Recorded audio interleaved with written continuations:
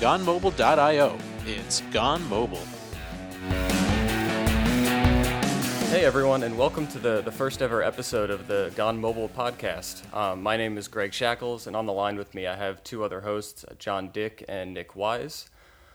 So, on the Gone Mobile podcast, our goal is to talk about all about mobile and all things mobile. So, but definitely with a little bit of a focus on .NET and C# and that whole side of things.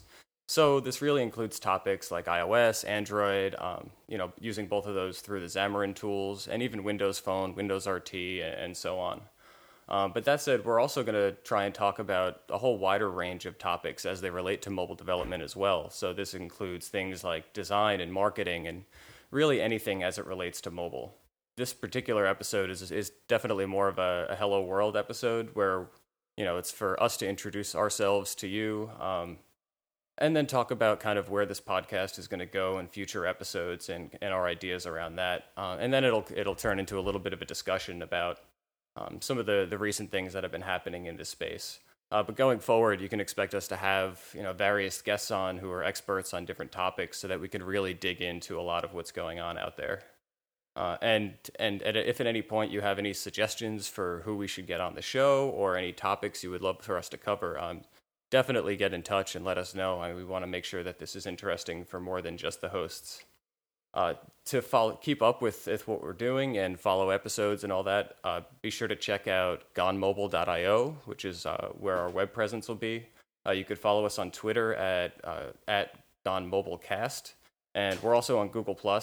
You could just get the link from GoneMobile.io since they don't have a really easy to remember URL for Google+. And you can subscribe to us on iTunes or whatever your favorite podcast service is. And if you can't find us on whatever that may be, just let us know and we'll make sure we get there. And with that out of the way, the first thing I want to do is just introduce ourselves to you and kind of just talk about who we are real quick. And I'll go first and then get out of the way so I can let these guys actually talk too, because I've got some awesome hosts here with me. Doing great, Greg. So, like I said, my name is Greg Shackles. I'm an active member of the Xamarin community and just mobile community in general here in New York. I'm a web and mobile engineer for a startup called Olo here in New York City. I'm a Xamarin MVP along with the two other hosts here as well. Over the years, I've done a lot of writing as well, so I write a monthly column for Visual Studio Magazine. I have an O'Reilly book out called Mobile Development with C# that came out last year that talks about iOS, Android, and Windows Phone. And I'm also the organizer of the New York City Mobile.NET Developers Group, which is basically a user group version of what this podcast is aiming to be. So if you're in the New York City area or just coming through on a trip or anything, or you're interested in speaking at the group, definitely try and check us out. And with that, I'll turn it over to Nick. Okay, my name's Nick Wise. I'm currently an unemployed bum moving back to New Zealand. I've been in the UK for the last 6 years, and my wife and I are just now moving back to New Zealand, so this will be my first and then paused for a while podcast. But yeah, once we get back, I'm planning to be a freelancer. So in the past, I've done a lot of sort of web work and various bits and pieces like that. But yeah, I definitely prefer to do the mobile stuff, so my aim is to sort of, get myself into a position where I'm doing that full time, mostly for other people rather than selling my own apps. But that's the goal. We'll see how it gets. Ask me in 12 months and we'll see where I am. As Greg said, I'm also a Xamarin MVP, and probably the thing that most people would know me for at the moment is BT Progress HUD, which is a little sort of heads-up display that I ported over from Objective-C on a flight from London to Tokyo, mostly because I needed it, because the one I had didn't do proper rotation and stuff on the iPad, so I had to go and hunt for a new one. And it seems to have taken a bit of a life of its own, kind of the first decent piece of open source that I've actually done, so it's quite nice to, get pull requests from people and that sort of thing, so yeah, quite enjoyed doing that. Other than that, yeah, just you can usually find me on my blog or GitHub, various places around there, or on Twitter as @FastChicken. All right. John? Yeah, so I'm a DBA, actually, which is kind of odd. I have to tell that story to everyone when I talk to people about mobile. It's like, what do you do? Well, I'm a database administrator. So that's what I do right now, for now. And I work on a lot of mobile stuff on the side. I'm kind of an open source addict, so I like to release a lot of stuff open source. A you might know a few of my libraries. One of them's PushSharp, and I also do one called zebracrossing.net.mobile, which is a really long name for a barcode scanner. And I've got a few other little things going on, but that's sort of what I work on these days. I do a few little apps for freelance work on the side, but for the most part, just working on my bigger open source projects. All right.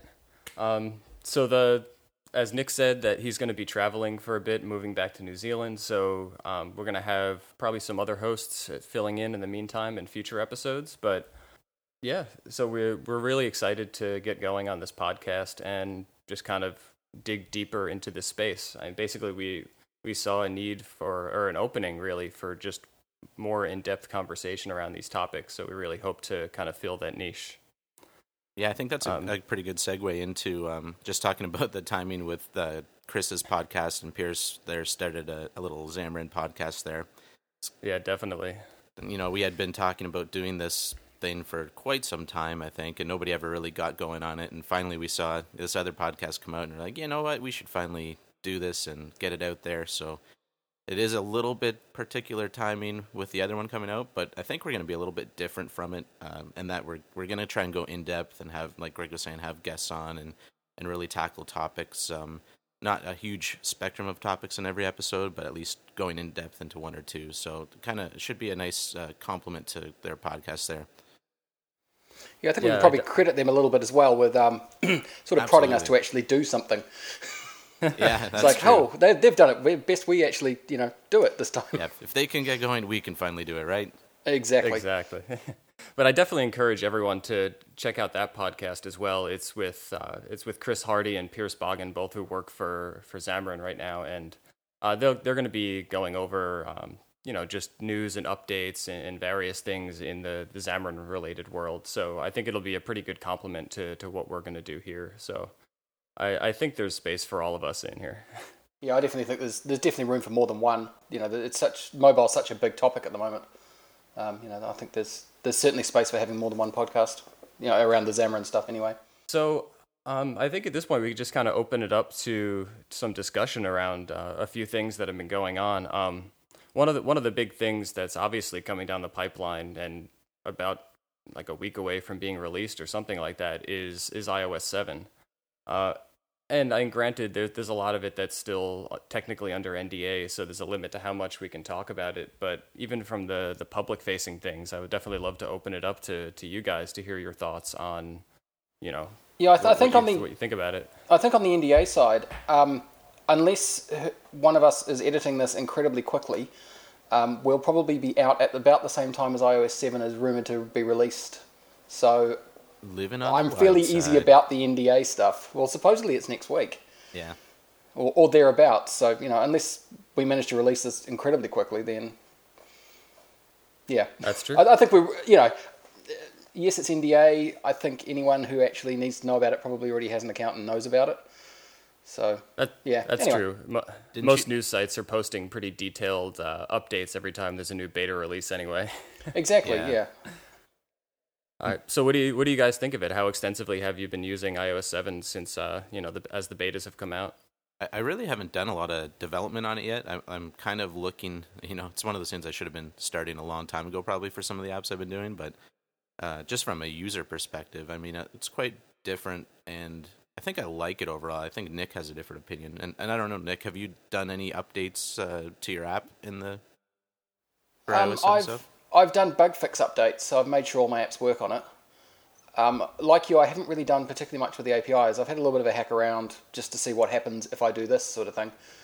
But in general, yeah, it's more been mostly, because I'm about to move and pretty much be offline for about 2 months, that I haven't really tackled like a full UI redesign, mostly because I don't really have time to do it.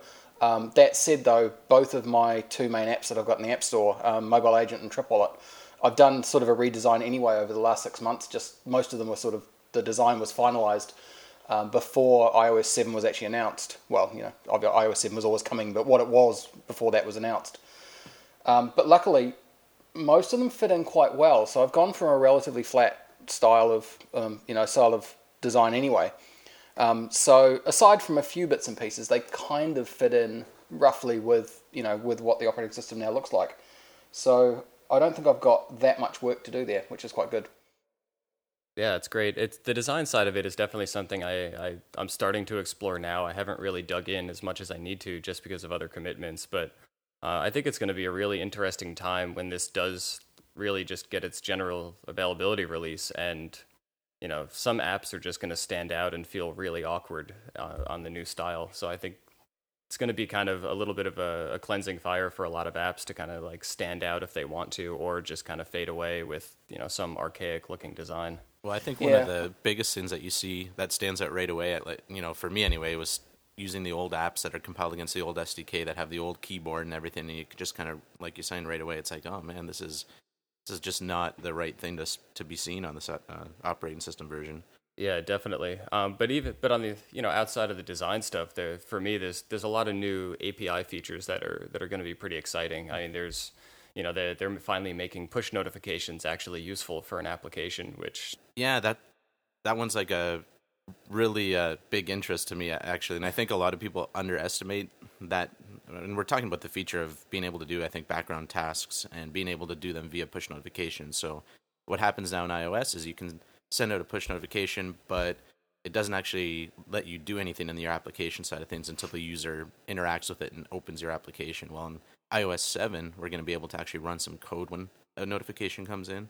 And I think that's really going to change a lot of, the performance and speed of applications. Like just even something like Gmail, they could update all the email in the background whenever you get a push notification so that when you go into the app, you're not waiting for those emails to load. And I think that really is going to dramatically increase the user experience. Yeah, I think there was a fair bit of stuff said about like the actually running your application in the background, so to like a service on Android. But I think the push notifications one is going to be even more important because you've then got some server that lives off in the cloud and you don't have to worry about battery life that's doing all the hard work. It then just pings down a push notification and the mobile client can pop up and go, right, now I need to do a small amount of work, which should mean that you don't lose the battery life benefits of not having permanent background processes. I think that one's going to be huge. I think the iOS background processes are going to be similar to like Windows Phone, where it's run occasionally. They're going to kind of lump all of the processes together from different apps and do them when the phone's awake, if possible. So as a developer, you really don't have control of when that happens, which is unfortunate in some ways. But you get it for the battery life perspective that Apple's trying to hold up. So these push notifications basically let you do the updates and run in the background whenever you want to on your schedule. Right, and I know they were talking about, on the note of not having control over when things execute, Apple is talking about them trying to be really proactive and smart about when they run things. So to kind of start noticing what hours you use your phone at and trying to run things, 15 minutes before you get up or stuff like that. So you definitely can't rely on it running at a particular time, but I definitely think it's pretty exciting. And even like as we said, from the simple point of when you get a push notification, you can actually store the data that's in that notification instead of having to re-download it. It's just going to make for a much nicer user experience. And honestly, that was kind of one of the main reasons I've been an Android user for a while. I really didn't like the idea that, I use Gmail, I use a lot of Google services, and when I went into my applications after I got a notification, you could read the subject of your email right on the notification, but when you go in, it was like, oh man, now I got to wait for this to load. And just kind of doing that over and over was really repetitive. So this may actually get me to consider iOS again as my daily device.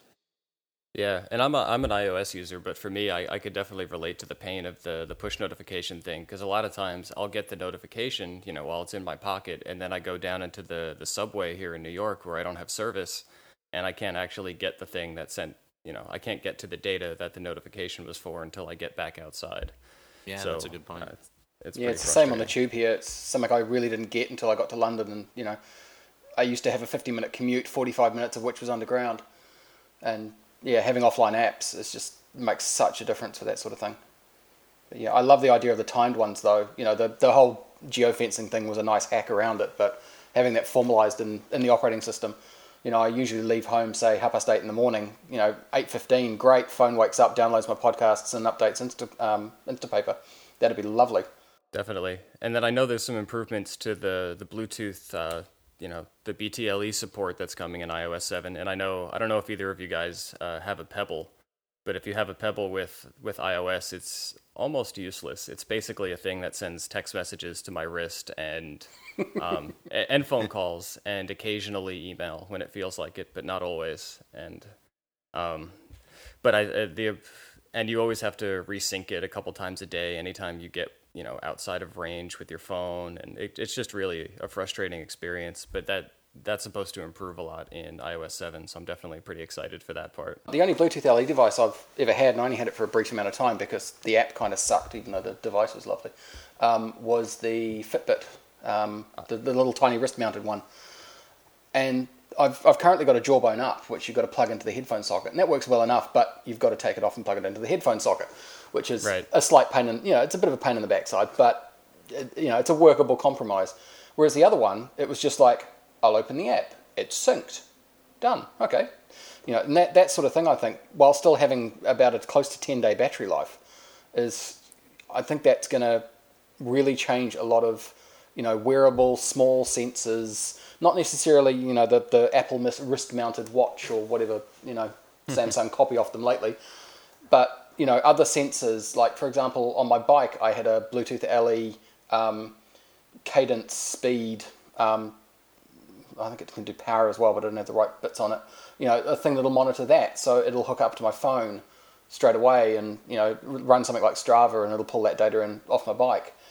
I think that sort of thing is going to really, come to the fore with the Bluetooth LE stuff. It's just, I think it might be, might be quite sort of a sleeper hit, I think. Yeah, I definitely think so too. I mean, obviously wearables are a pretty up and coming thing right now. I have a Fitbit as well, and I wear it all the time, and it generally works pretty well. But just having more support for these devices that are really single purpose devices that can run for a week or two at a time without being charged is pretty exciting.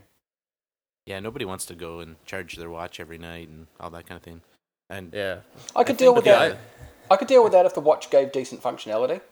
Like I do that with my phone basically. I've got to plug it in every night, and I could happily plug my watch in if the functionality was good. But looking at the Pebble, one of the guys I used to work with had one, and it just wasn't useful enough to warrant the pain of having to charge it all the time and all that sort of thing. It's a good version 0.1, but it didn't make me rush out and want to buy one. Sure, and I can say that I generally have to charge my Pebble about once a week, so it does have pretty good life on it. The only thing that drives me crazy about it is it doesn't give you, the Fitbit will actually give you some kind of notification in your phone when your battery's low, so you get a little bit of a heads up that, hey, you should go plug this thing in. But with the only time I ever find out that my Pebble is, dead is when I pick it up in the morning, or I look at my wrist and it's a blank screen. So they could definitely improve that part of the experience for sure. Yeah, I just feel like we're getting to the point where we've got all these devices, and it's like, to remember to charge them all, and some of them last a different amount of time, and some of them need to be charged every day.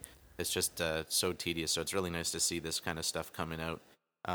And one of the things that I thought is kind of interesting about the low energy Bluetooth stuff is, I don't know if you guys have looked at the iBeacons at all, the little Bluetooth LE location signal. I've read the marketing spiel on the Apple site. That was about it. It sounded interesting. Yeah, well, I was doing some work on a project for someone where they wanted to basically have geofencing, but way more geofences than iOS would allow, because I think iOS allows something like 20 geofences per app. And this was something that they were looking at as an alternate means to doing the geofencing and a little bit more accurate of geofencing. So I think we might see an uptake of this idea of the Bluetooth Low Energy to do a whole bunch of different things. You've got your watch, you've got maybe your geofencing or kind of information, and then even I wonder if we'll start seeing it getting into payment information. I think that's going to be a big one, because like the is it Visa PayWave or whatever, the ones where you just hold your card up against it, they're really starting to take off over here. You can pay for lots of things with just a Prox card. Here too. Even to the point where you can get on a bus and pay for it with that instead of using an Oyster card, which is the local travel card. But it would be kind of nice if you could just wave your phone over it, and I think the Bluetooth LE stuff might be the bit that actually works for it. Yeah, definitely. it's definitely interesting. I keep wondering when something is really going to take hold in that space. I mean, there's a lot of people, making attempts, and there's the whole NFC thing that Android has, and Windows Phone even has NFC now.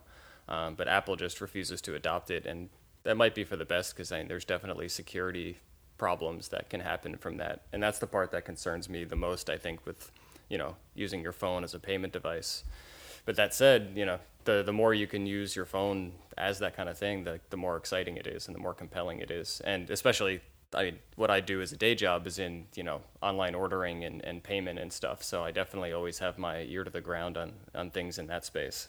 I'm just always surprised. I was just in Michigan last weekend on a vacation. I'm always surprised at how it seems like the U.S. almost is the slowest uptake on some of these technologies. Like, over here, we've got the PayWave, we've got all that kind of stuff. I've even seen some NFC things kicking around.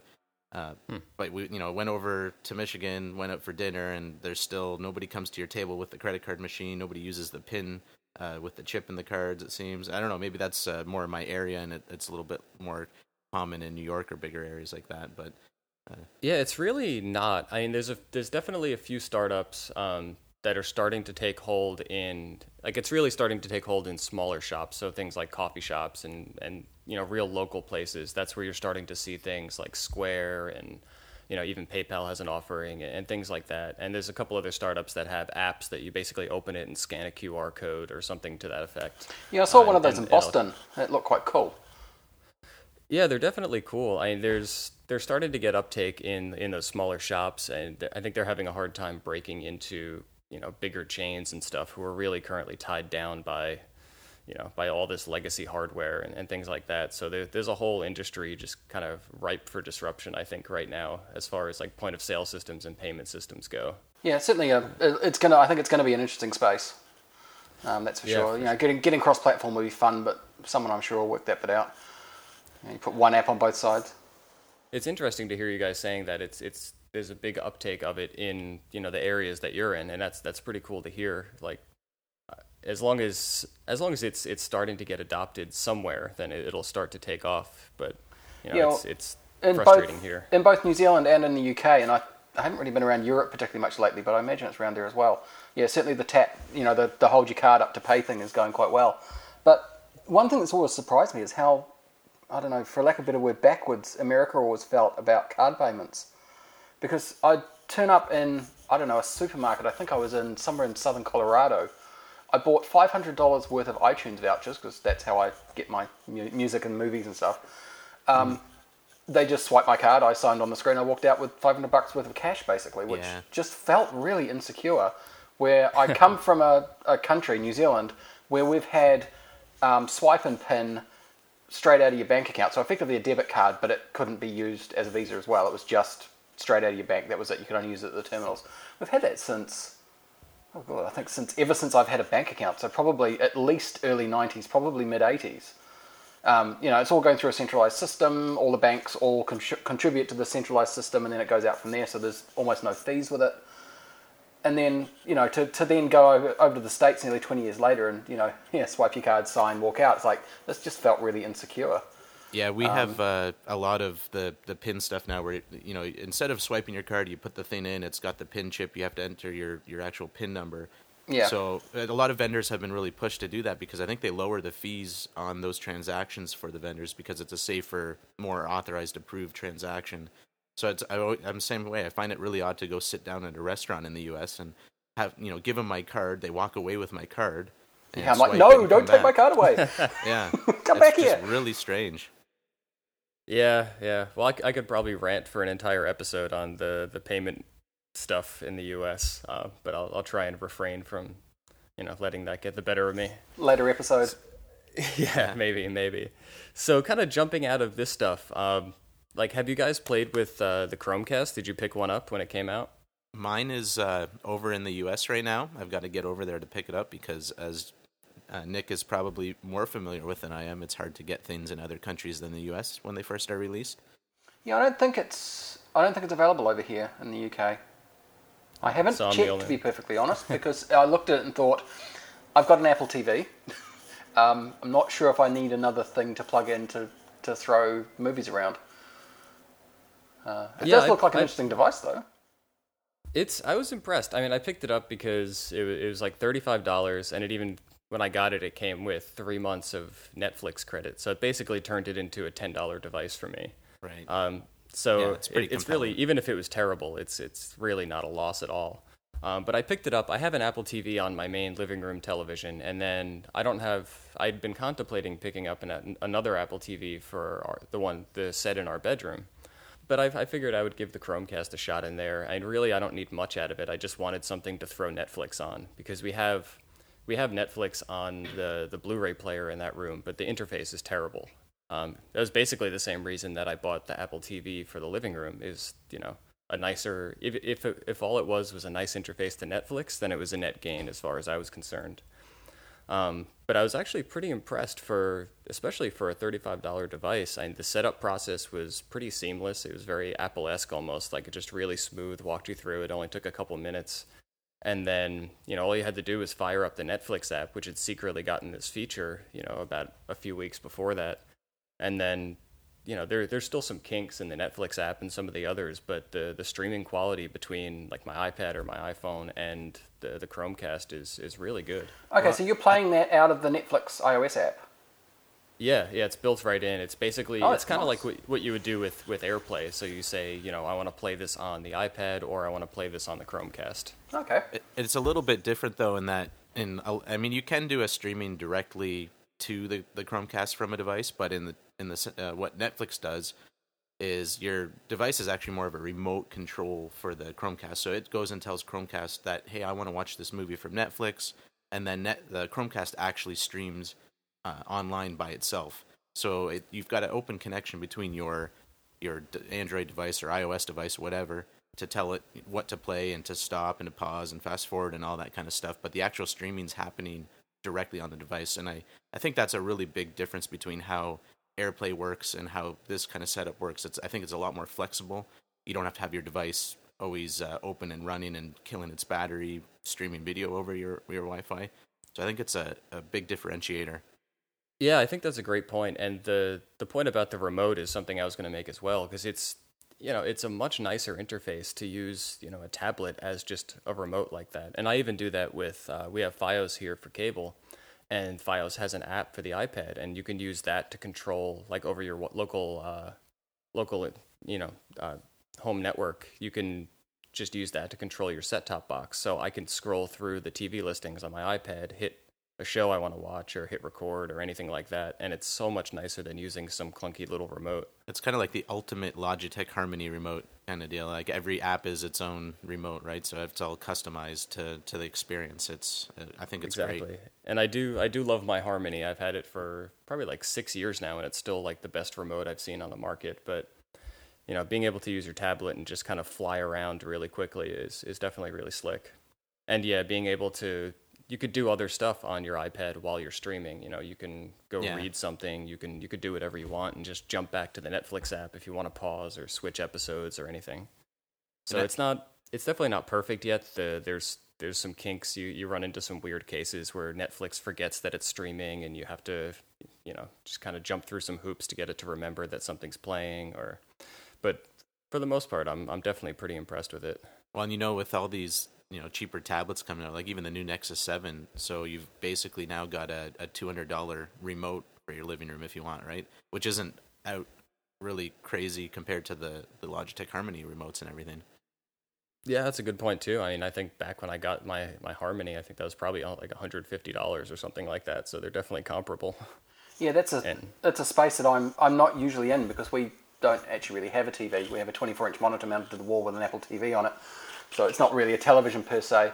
So I've always thought of, like, usually I'll use an iPod Touch for that, and so it's my test device if I'm doing development, and then use it as a remote control for most of the rest of the time.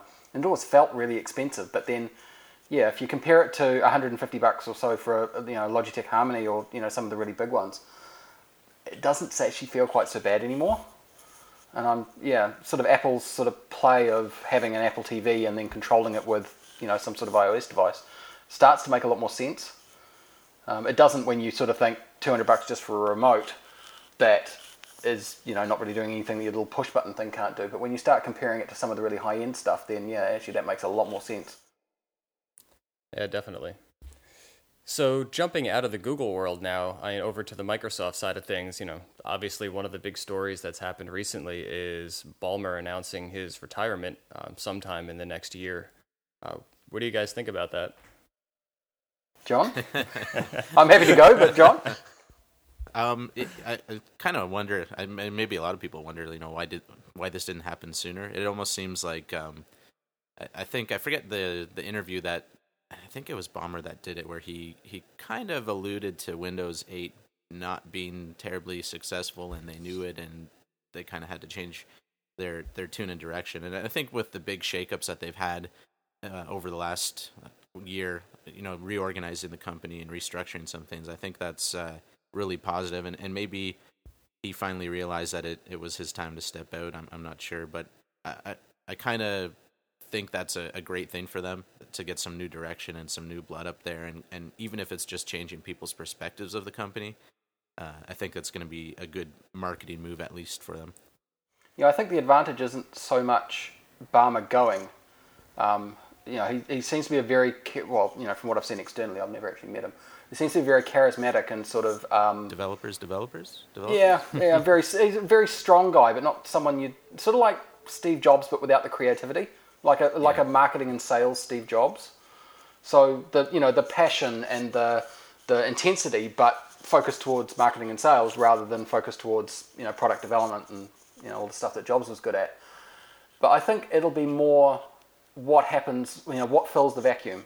So what comes around when he's gone. So who gets to be the CEO? Do they put Windows and Office into a little we're making money bucket over there and keep everything else onto one side? And, do they start splitting things up, or do they make it even more tight? Or, I think it's more, not so much that Ballmer is going, it's more what will happen once he's gone. Yeah, I definitely have to agree with that. It'll be an interesting time to see how they play this. And there's also a lot of speculation that it wasn't exactly a voluntary retirement and that he was kind of forced to do it, which wouldn't really surprise me either. But I don't have anything against him personally. He was obviously pretty short-sighted in the goals of Microsoft at a critical time some years back, around when the iPhone was launching, and he basically blew it off as being something that would never go anywhere. And then now Microsoft is obviously just trying to play catch up in the industry and really, become a player again in a world that they just kind of left behind. Yeah. So, do either of you guys use Windows 8.1 or 8? No, not 8.1 because you can't use that. Windows 8 as your main desktop OS? I was for a while, yeah. Yeah, because I tried using it for a little bit and basically went back to Windows 7.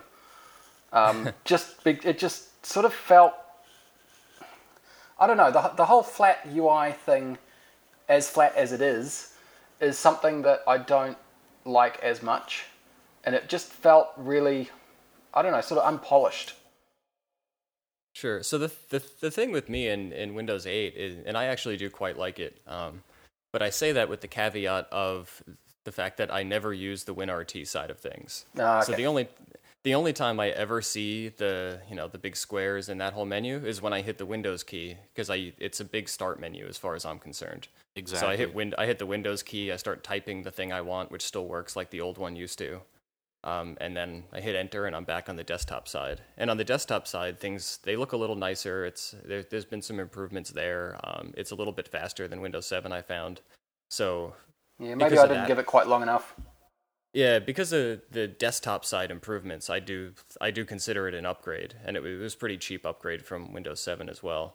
But yeah, I definitely don't use the WinRT side of things. I just don't have a real use for it. Yeah, I think you nailed it from the desktop point of view of things. Like that whole new start menu setup, I'm the same way. I never really used that much, but if you consider it just to be a big start menu, it's actually really not bad. I find it a little bit quicker to be searching for apps when you start typing their names in, and like you said, you type what you want, you hit enter, and you're back to your desktop. You really don't have to see that start menu.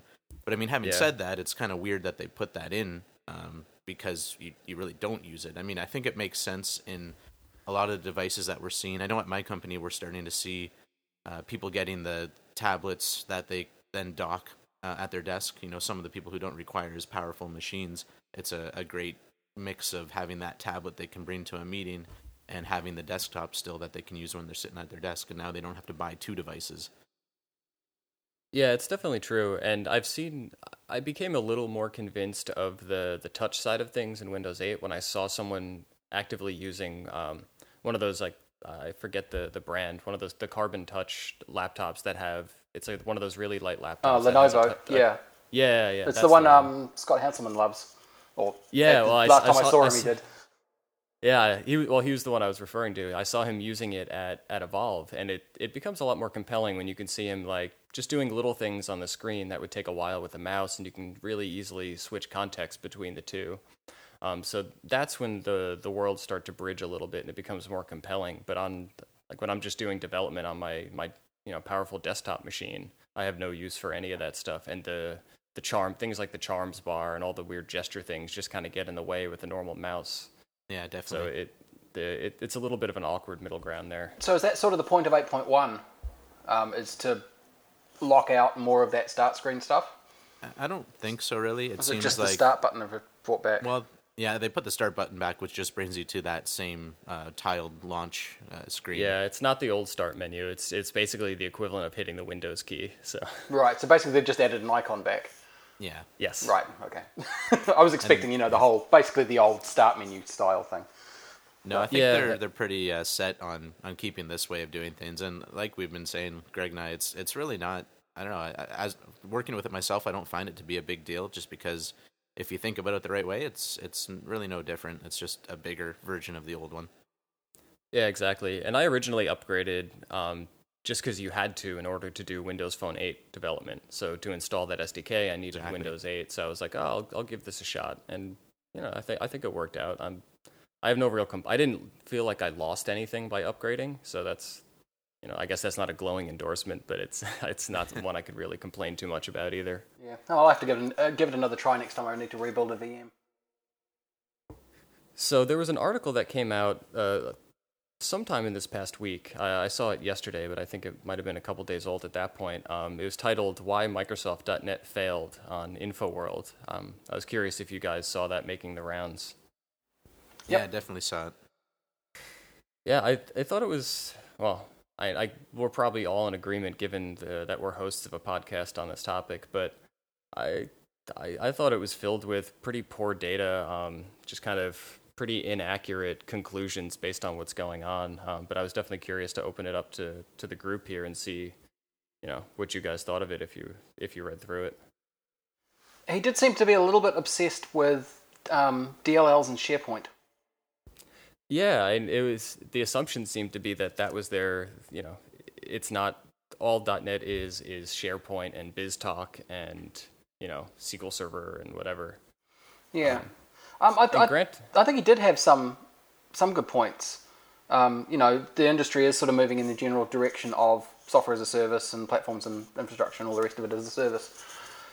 And really, your only options in there are sort of to roll it out onto Azure, unless you want to run it yourself and put it on EC2 or equivalent. Right. But other than that, I don't know, people have been sort of saying .NET's dead for quite a while, and every time you sort of look around and go, well, yeah, but you can still run it on lots of different things, and it's still being updated, and arguably is still one of the nicer languages and frameworks around. Well, it's not perfect, but available. Sorry? Well, just look at all the jobs available still. I mean, there's still a ton of people using .NET in their corporate environments and everything. Yeah. Yeah, definitely. And I mean, I could be biased because I work for a startup that is based on .NET, but I have no problems with the community. I mean, we use the Microsoft stack at the base layer, but that doesn't mean we're not using Entity Framework and SharePoint and all of that kind of stuff. So there's a pretty rich environment out there and like awesome projects and things that you can use in your apps, and like the recent updates to C# and all of that. Like, it's a pretty thriving environment as far as I can tell. The reason we're all here, I mean, C# is one of the only languages aside from maybe JavaScript that can basically run everywhere, right? Yeah, exactly. I mean, Mono takes it to iOS, Android, Linux, Mac, wherever you need to go. There's, the .NET Micro framework that runs on, things like the Agent smartwatch. There's, it runs on the Xbox and Windows. I mean, it's really everywhere. So just to make a blanket statement like that the ecosystem failed, and if you hedged your bets on .NET, then you're screwed. I thought it was pretty extreme. Yeah, I sort of think that the argument of if you bet your company on X, whatever X happens to be, doesn't ever really hold water. Like, for example, I was looking around recently at some stuff. I used to work for Borland many lifetimes ago, doing sort of Delphi and Java stuff. And if you look around now, Delphi's very much still alive. Embarcadero's put it on iOS and Android. Admittedly, they've gone down a route that I don't particularly like. They've gone down the common UI controls and will map them underneath for you, rather than, say, for example, the Xamarin way of just using the native APIs. But that aside, you could still take Delphi code that maybe you wrote, in my case it would be nearly 15 years ago, and have it running on modern stuff. And a lot of people, certainly in the last 10 years, sort of have said, Delphi is dead, and by the looks of it, it's a hell of a long way off being dead.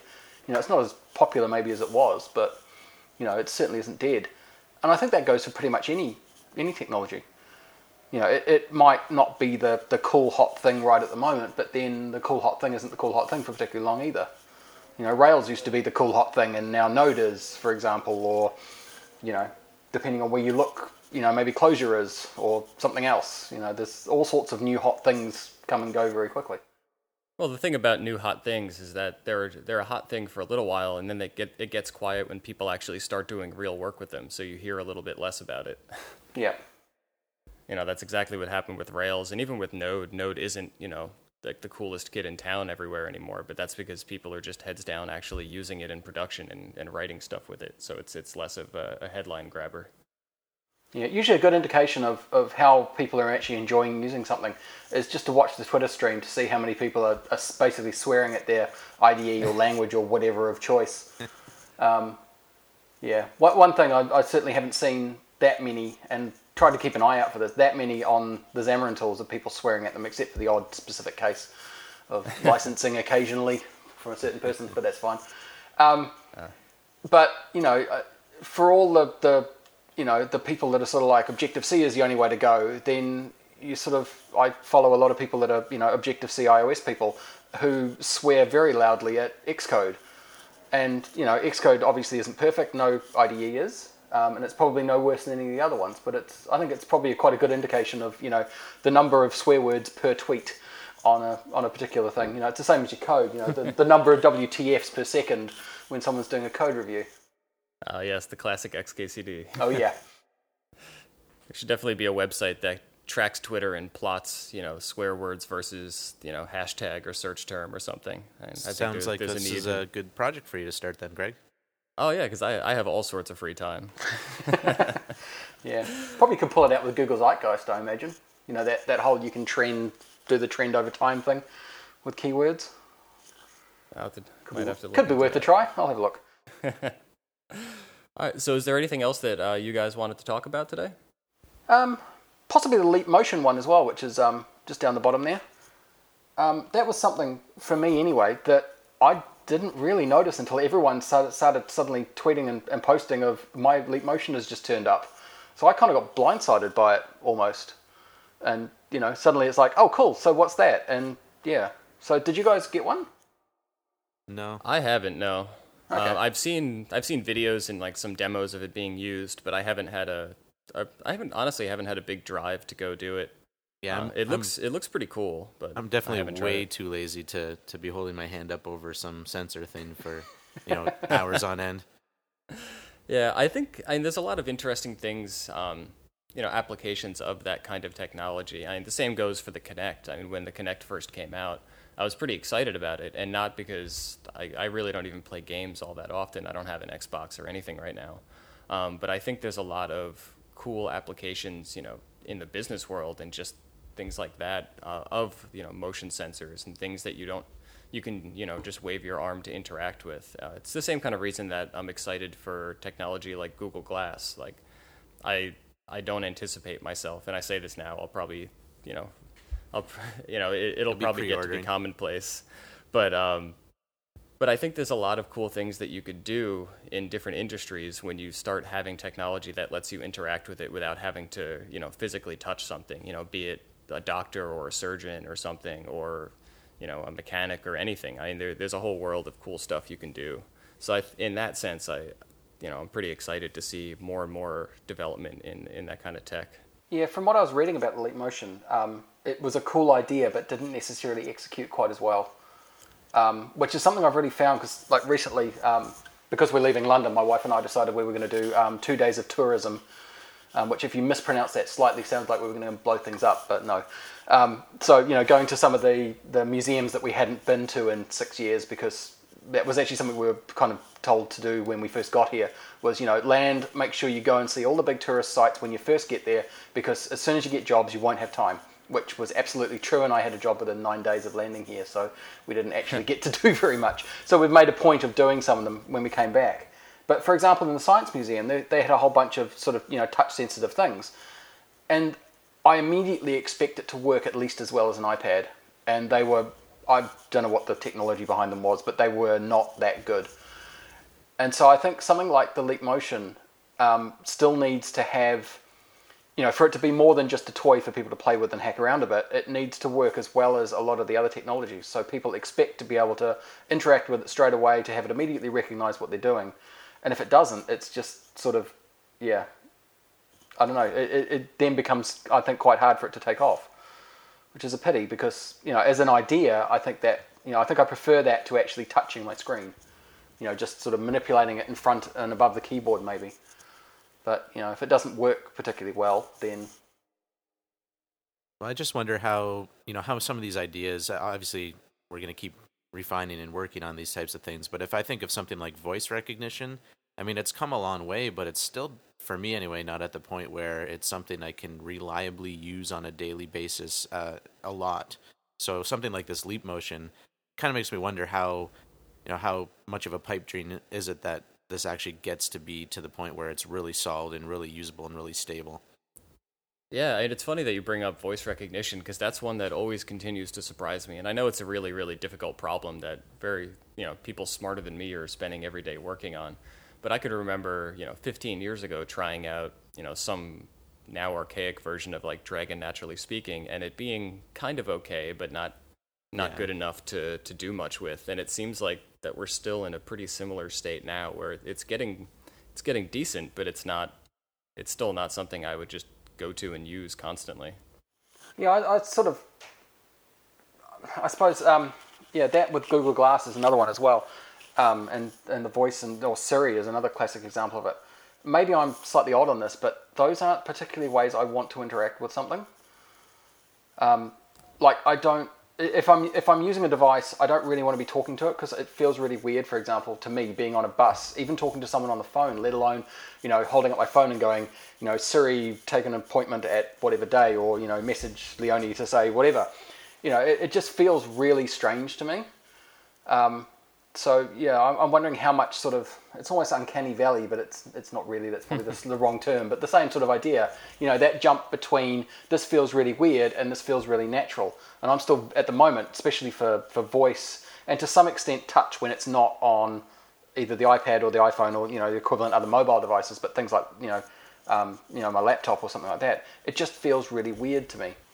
And, as I said, it may just be, that I'm getting old and get off my lawn curmudgeon-y, but still, I'm wondering how many other people are like that. I suppose if I was driving a car a lot, it would make a lot more sense because everything's got to be hands-free, and I haven't owned a car for 6 years. One of the joys of living in London. But still, it's not. None of them have screamed at me, this is something I want to get used to using. It's always come at me in a way of, I don't want. I try it, and it almost repulses me so much I don't want to keep trying it. Yeah, I think the context matters a lot. I'm definitely in the same boat as you as far as, if I'm out in public, I don't want other people just talking at their phone all the time if I'm on a bus, as you said. And I also, certainly don't want to be the one saying, like, Siri, make an appointment, blah, blah, blah. But I think, the car is a good example. I also don't drive, but I think that's a great example of, like, when that technology can be really useful. Or even just sitting in your living room watching television, like, if you want to just do a quick search for a movie or pull up, change a channel. I could see it being pretty useful for that, and a lot faster if it was good than pulling out some sort of device, flipping through until you find the thing that you finally want, and then tapping on something. Yeah, maybe I'm a better use case for some of this stuff. Like I drive a couple hours a day for work right now, which is painful and ridiculous. And I do use the voice stuff occasionally, and I find Google's a little bit better than Siri at it. So I'll use it to send a text, hands free through my Bluetooth in my car. And I've always really liked the idea of being able to speak appointments and stuff. Like I know when Siri first came out, I used that a lot to say, remind me tomorrow at 10 a.m. to go take a backup of this database or whatever. And it seemed like a really good natural way to input data for that kind of thing, and it worked pretty well for those small use cases. But I kind of like Nick in the same way. When I find myself, if I'm leaving work or on my way out of the office, and maybe I want to send Jen a message about what I'm coming home now, I'm going to stop and do this first or whatever. I really don't love to be saying things to my phone when I'm around other people, when it's kind of more private information. So I think the voice is quite promising for a lot of use cases, but there's still that weirdness to it of being out in public and saying, hey, remind me tomorrow that I need to go to the doctor and have such and such done. Like you don't really want to be out in public doing that. Exactly. Yeah, for me it's not the technology doesn't understand me, for example.